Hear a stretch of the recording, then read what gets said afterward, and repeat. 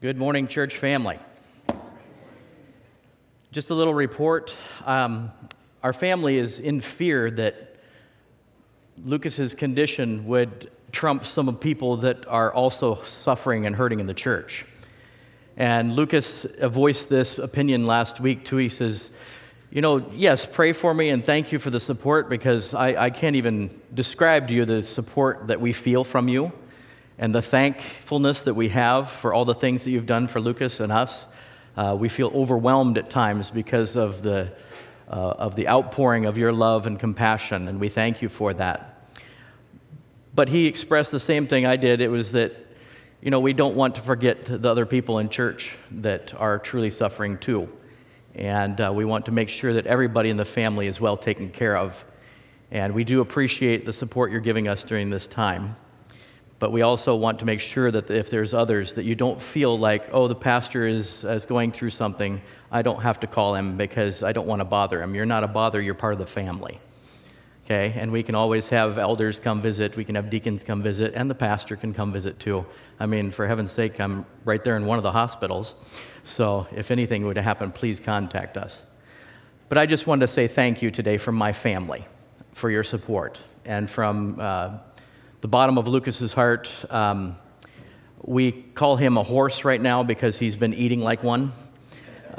He has to gain back quite a few pounds. He lost about 25 pounds, and he's gaining that back slowly. But look at it this way, a teenager plus trying to gain back weight. And then some of you know the drugs that are involved. They tend to give you the munchies. So anyhow, we just wanted to thank you in front today and to let you know that we care about you and thank you for caring about us. Lucas is doing a little bit better. The numbers of cancer are coming down, and it is looking good. It's a little stubborn, but it is coming down. And if you could just pray for one thing, that the 11th, that when they go into his bone marrow, that either they'll find so little cancer that it's a really good thing, or that there's none at all. That'd be great. But we trust God that he knows what he's doing. Let's bow our heads as we start today, as we open the scriptures. Our Father in heaven, as we open the scripture today, I pray that you will speak not only to our hearts and minds, that you'll do something that you've not done in our lives before, and that you'll, dear Father, give us something that we can actually act upon. Dear Father, I want to thank you for the ability to trust you in a way that is uncharacteristic of us humans. We just want to thank you for that in Jesus' name. Amen. Have you ever had somebody ask you the question, do you trust me?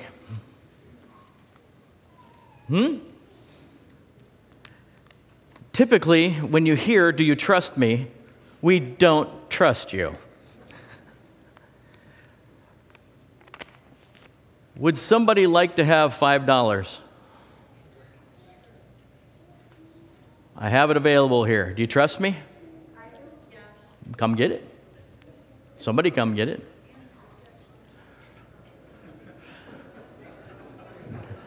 Now there's a race.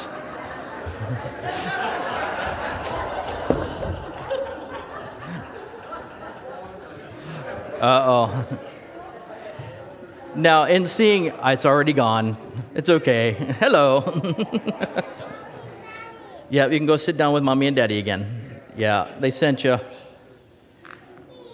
Yeah. Downright precious. Come on, let's go back to Mom and Daddy. All right. The trust of a child is 1,000 times more than our trust. Why is that? When you tell a child something, they believe you with all their heart, mind, soul, everything. But you tell us something, and we're like, let me test that out. What is the difference between a child or maybe a new Christian and somebody that's been a Christian for a while? What is the difference? Today I'd like to share with you a message about one of the fundamental things that we have as Seventh-day Adventist Christians. And that fundamental thing is centered on faith, but it's called trust in God. At the core of our belief in trust God, it's not easy to do this. But it's a journey that brings us closer to Him and strengthens our relationship with Him. If you would turn in your Bibles with me just briefly today to Proverbs chapter 3.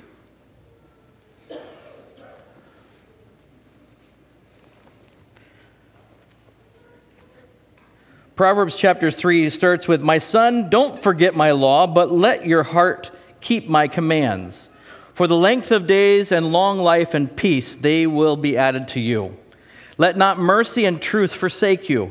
Bind them around your neck, write them in the tablets of your heart, and so find favor and high esteem in the sight of God." And by the way, that's a kind of an innuendo that maybe we don't get, but the closest one I can come to in today's verbiage is, "and you can take that to the bank." Because whenever they bound something around their neck, they were wearing their wealth around them. So it's like, you can take this to the bank. Just listen. "And so find favor and high esteem in the sight of God. Trust in the Lord with all of your heart, and lean not to your own understanding, and in all your ways acknowledge him, and he will direct your paths." How many of you like the story today? It was very fitting. How many of you, if you were not a wrangler, would have gone on that trip all by yourself with a horse? In fact, I was thinking in my head, I was like, Big Lake Youth Camp, the first camp that I had ever been to. The big, tall trees, the lake, the paths that go through the Douglas fir. In fact, when she was telling the story and all of a sudden the desert was there, I was like, oh yeah, I remember that desert. That's a long ways away. You can drive there. And then the snow, yes, it can be hot and snowy in the same day because you're up in the mountains. But if you have somebody leading you somewhere, it's a lot easier than going about it by yourself. Trusting in someone else is better than just trusting in yourself.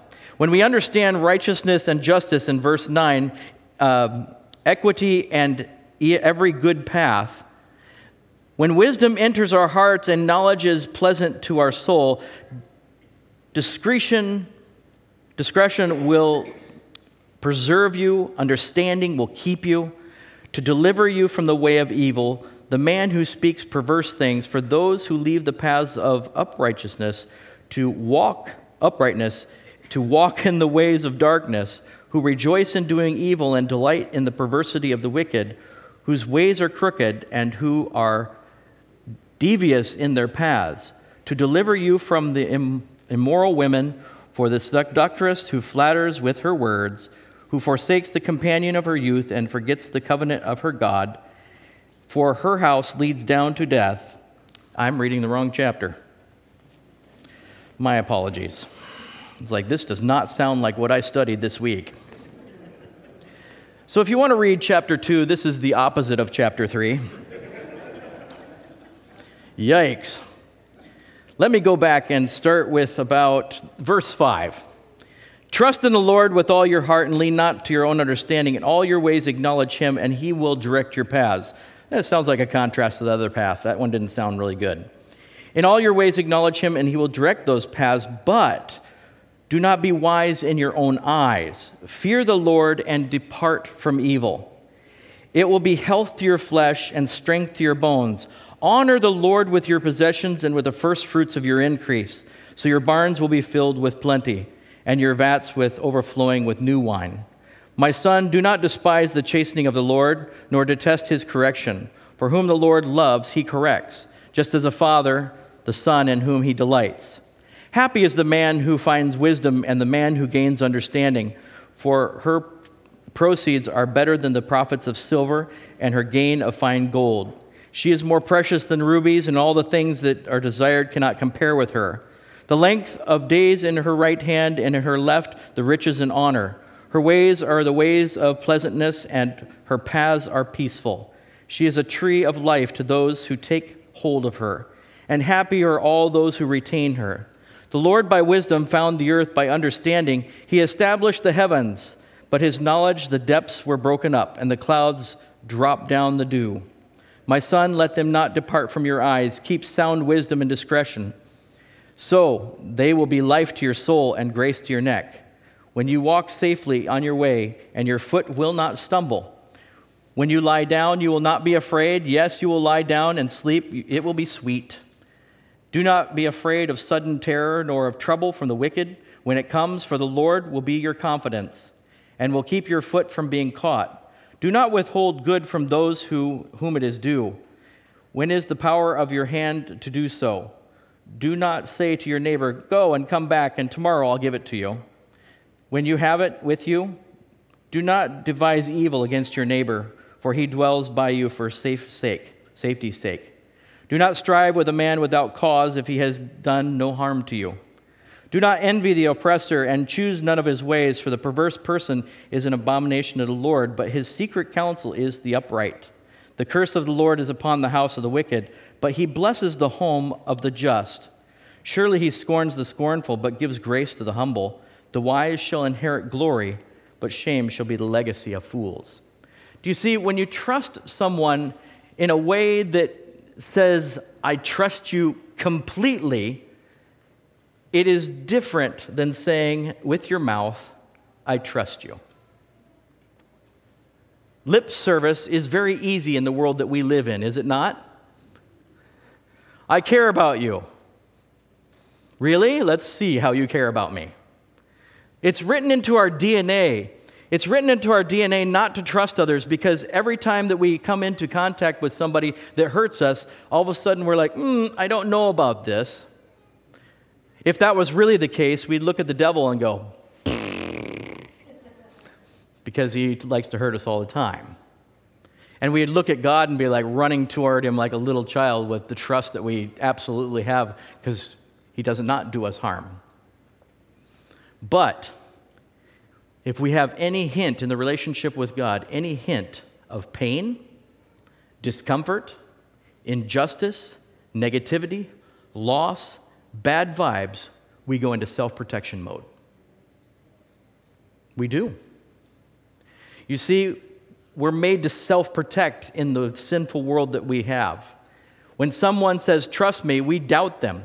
In fact, when I gave the money, they came running here. What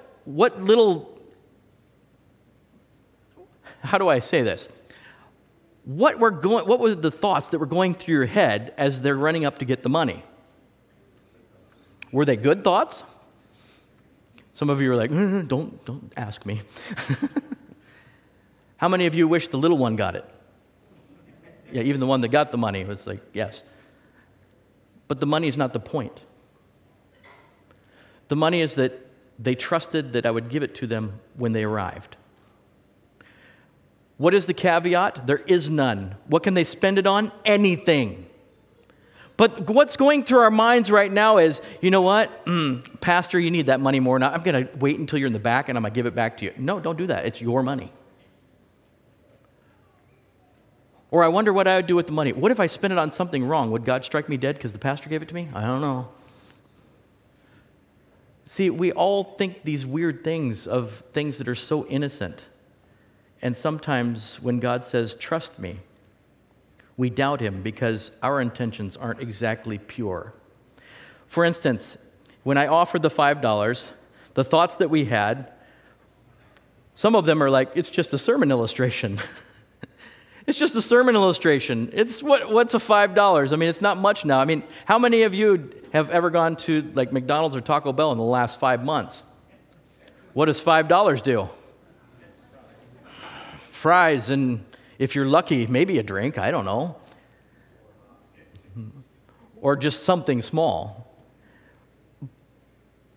But you know what? We're conditioned through our lives not to trust. We're conditioned from birth on to disagree with people around us that maybe we don't agree with. We are really conditioned to make sure that we're safe. In fact, the little ones don't have that, and I don't know what time of life that kind of changes, probably in the teenage years. But the journey that we have is something that is so wrong in some respects and so right in some respects that every time we get hurt, we back off just a little bit more. And then I look at the story of Jesus. Every time Jesus got hurt, he got closer to the person that hurt him. And I look at that and I'm saying, oh, is me, I am undone, God. I can't be that way. I am not that kind of person. But in some respects we can, because sometimes that person is me. The nature of trust. A firm belief in the reliability, the truth, the ability, or strength of someone or someone. When we trust God, we acknowledge that He is sovereign, He is wisdom, He is love for all of us. We recognize that He is faithful and unchanging, and His promises are true. In fact, in Proverbs 3:5-6, it says, "Trust in the Lord with all your heart and lean not unto your own understanding." Let me spell that out really slowly because I did not get it at first. Trust in the Lord and lean not under your own understanding. Anytime you have to say, God is this way, but there's also this that's important. You're adding to God and you're saying, I don't trust you. It has to be Jesus only in your life. And the scriptures are what kind of explain what Jesus is. And if you don't fall in love with the Jesus of the scripture, then you'll add to Jesus and he'll become something else that he's not. And that trust that we have kind of blown with God all the time will start to ebb and flow. It'll go away because God has to conform to who we are versus we conform to who God is. Trust is that firm belief in the reliability, the truth, and the ability and strength of someone or something, or in God's case, that he is actually who he says he is, the sovereign king of the universe. Does that mean you don't yell and scream at him? Well, about a month ago, I'm glad you weren't anywhere near my car when Lucas and I were driving to the hospital.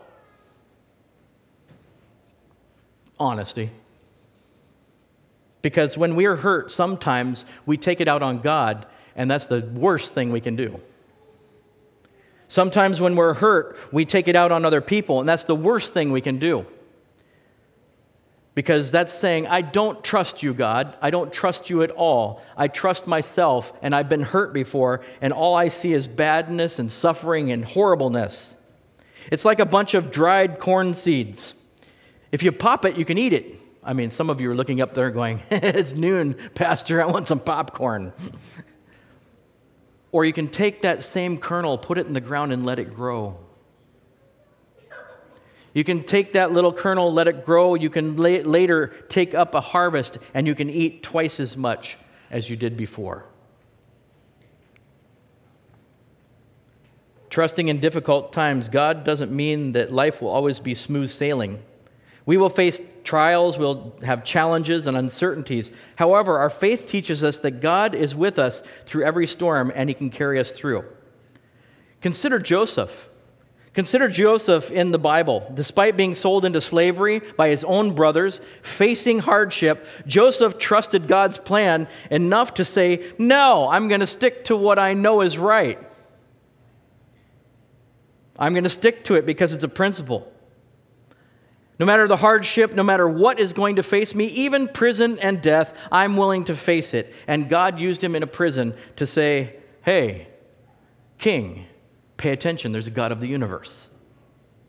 He became a powerful leader in Egypt, saving his family and many others from a severe famine just because he didn't give up. He depended on God because he trusted God, even with the bad situation that he was in. Joseph's story teaches us that even in the darkest moments, God is working behind the scenes for the ultimate good of people. How many of you have always had something good happen, but in the wrong time? Be like, oh, this is so wonderful. I'd love to go do this, but it's the wrong time. How many of you have had that? Yeah, almost everybody. God's timing is something that I've tried to figure out my entire life, but I'll never understand it because he can see a picture that's bigger than what I can see. If you look up here and look at this picture, it's a nice, beautiful sunset, is it not? If you really saw the whole picture, there's a line of trees, there's a bunch of birds flying, and it's actually the opposite time of day. It's facing the other direction. But God's timing is something that we can't see because sometimes we only see a portion of the picture. Sometimes we find ourselves impatient, wanting God to fulfill all the promises right now. We want quick answers and instant solutions. However, God's timing is perfect. No matter what we have to say about it, it is always perfect because it is in his schedule. And some of us are like, I wish his timing was more like mine. Because, to be honest with you, I'd like all cancer to be cured tomorrow. Actually, no, today. But but I know that God's timing is something that I cannot understand fully. In Isaiah 40:31, it says, "But those who trust in the Lord will find new strength. They will soar on high with the wings of eagles. They will run and not be weary. They will walk and not faint." This verse reminds me of a number of stories in the past, but it reminds me that, you know what? God is the one that renews us and restores us, and He uses people just like you and I to help lift people around us. So His timing is something a lot different.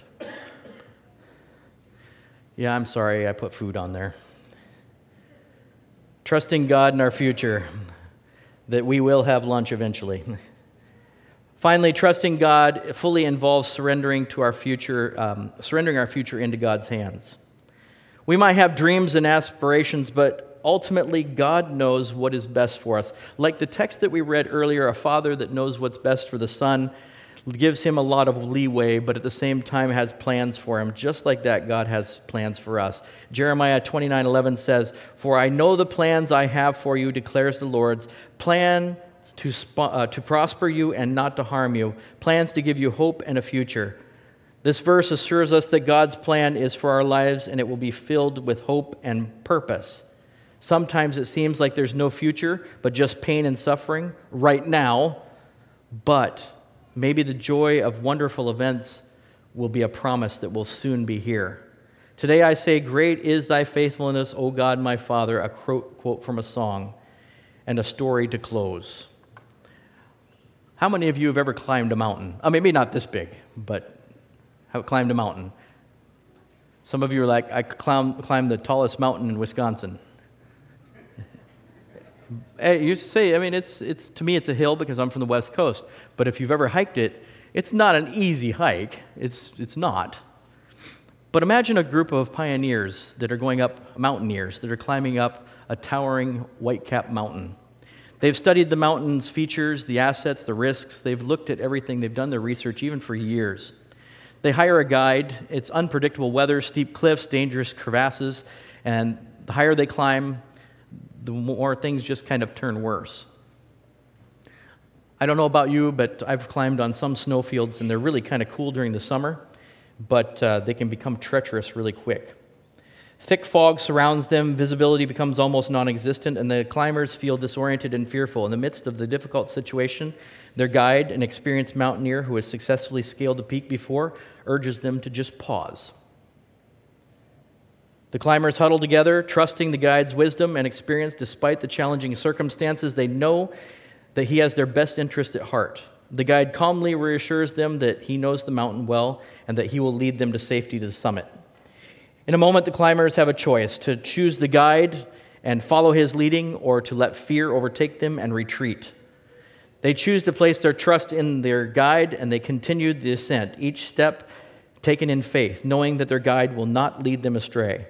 As they persist on their journey, they encounter more obstacles, but they keep their eyes on the guide who navigates with sure-footedness and confidence. Even when they stumble and lose their footing, the guide is quick to extend a helping hand, never leaving anyone behind. Finally, after a grueling climb, they reach the mountaintop. The fog begins to lift, and they see something like this. The sun breaks over the clouds, and they see the beauty and majesty of the world below, a sight that they would have missed if they had not gone on and given in to fear and turned back or relied on themselves. In this illustration, we find a profound truth about God, trusting God. Life can be like that treacherous mountain climb, filled with uncertainties, challenges, and moments of doubt. But just like the climbers trusted the experienced guide, we are called to trust our Heavenly Father, God Himself. God knows the mountains and the valleys of our lives intimately, and He sees the paths ahead. Even when we are surrounded by the fog of uncertainty, when we trust in Him, He can move us forward with confidence, knowing that He will lead us through every trial and difficulty. Trusting God doesn't mean we won't encounter challenges, but it does mean that we have an unwavering assurance that God is always there. And that if we lift up our eyes and we see Him, that even if we stumble, He has the wisdom and strength to make sure that we are pulled up. So our dear brothers and sisters, as we face the mountains and the valleys of life, I am forced to remember the illustration that is right in front of me, that God never leaves us or forsakes us. Let's follow him in experience of the past, because every time I look back, I know that God was there. I just didn't know it at the time. Imagine a young man named John. He was sailing in a small boat, and he thought that he could do it himself. He decided that he was going to, with being an experienced sailor, he was going to navigate through all kinds of stuff. And on a particular journey, he decided to sail without checking the weather forecast. And all the experienced sailors told him he'd better check it, but he just forgot. And he was like, I can handle anything that's coming. The skies started to darken. The clouds became ominous. The wind started to howl, and the waves grew larger and larger. And before he knew it, he thought, oh no, this is not good. I don't know if any of you have been on water like that, but it is a scary thing, because all of a sudden, everything starts moving in directions you never planned it to. But he was very prideful, and he decided to still go on. He was paddling and bailing and doing everything that he could, and finally he just yelled out, help! Grabbed the radio and said, help, help, help! And through the storm, he could see the rescue boat coming. Skillfully, it maneuvered through the storm, reaching John just in time to save him from the disaster. He did lose his boat, but he was grateful to be saved. This illustration serves as a reminder that what can happen when we choose not to trust God. We think we have it. We think everything is great, but God has a rescue plan just in case. In fact, he says, if you don't trust me, don't worry. I will do everything I can to make sure that you can. The good news is that God always is ready to extend a helping hand. He is the ultimate rescuer, willing to guide us through the storms of life. No matter what the outcome, God is always there. The problem is, do you trust him? Do you really trust God? In conclusion, let's remember that trusting God fully is an ongoing journey. It's about living each day with a surrendered heart, acknowledging his wisdom, and having faith that his love and guidance will get us through. As we deepen our trust in him, we will experience peace that passes all understanding, even if you're in the middle of a storm, and witness his faithfulness in every aspect of our lives. But still in the back of your mind, I know that you're thinking the same thing that I'm thinking, because it's kind of a condition we have as humans. But what if bad things happen? God's still there, and God still can be trusted. Let's bow our heads. Father in heaven, we want to trust you in the worst of ways, but we have been conditioned, God, not to. Help our untrusting hearts, our minds that have been battered by people that have hurt us. Help us, dear Father, to see past ourselves and past our experiences, to see that you are truly one that does not want to harm us, but wants good for us. Dear Father, help us to understand that you are the God of the universe, and that there is nothing else we can add to you or take away from you that would make you any better. So, dear Father, help us to fall absolutely in love with you and to learn to trust you like a child. In Jesus' name, amen.